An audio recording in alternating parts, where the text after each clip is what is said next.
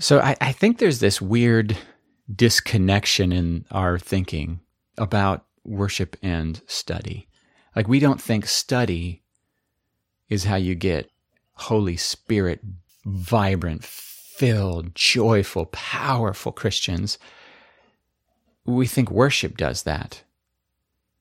See, in the economy of Jesus, in his kingdom, it's the truth that makes us free, and that means content, and that means Bible, that means self-revelation, God's self-revelation, his word. And how do we get to it? We have to read it, meditate on it, hold it before our attention, and spend significant time coming to an understanding of it with his help, and respond with adoration, surrender, repentance, whatever needs to happen that is appropriate for how that applies to us.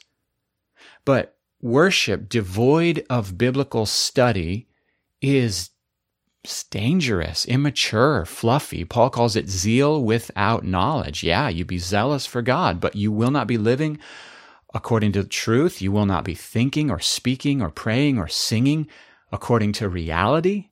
You'll be doing what you feel, and probably you'll be more of a byproduct of your culture and your own opinions. Or if you study, but it doesn't then go where study is intended, because the ultimate purpose of all biblical study is worship, you'll become self-congratulatory. It'll puff you up with pride. You'll think you know. Instead of using the truth to fuel love, you'll use the truth to fuel pride and judgment of others.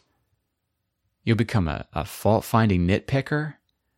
This morning I had this thought. You know how people have this mindset of like, what's the right way to do everything? Like if you are reading the Bible, they're like, which is the best translation? The right way to do things, people. The one right way to do things, people. Y'all are the ones who killed Jesus. That was the thought that came to me while I was laying in bed. You hold like, it has to be, this is the best translation. Stop it. Don't become that person. The knowledge is meant to fuel grace and love and engagement with the God who's revealing himself through his word.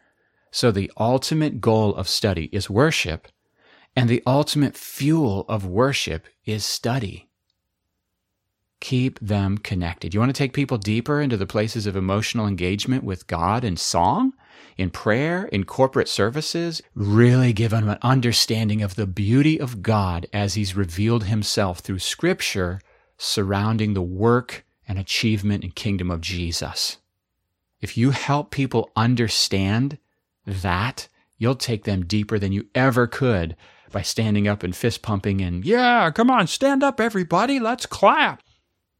Who was the dude? Some old preacher said one time, and I never forgot what he said. He said, if you have the word without the Spirit, you dry up. And if you have the Spirit without the word, you blow up. But if you can get the Spirit and the word together, you're going to grow up. Dry up, blow up, grow up.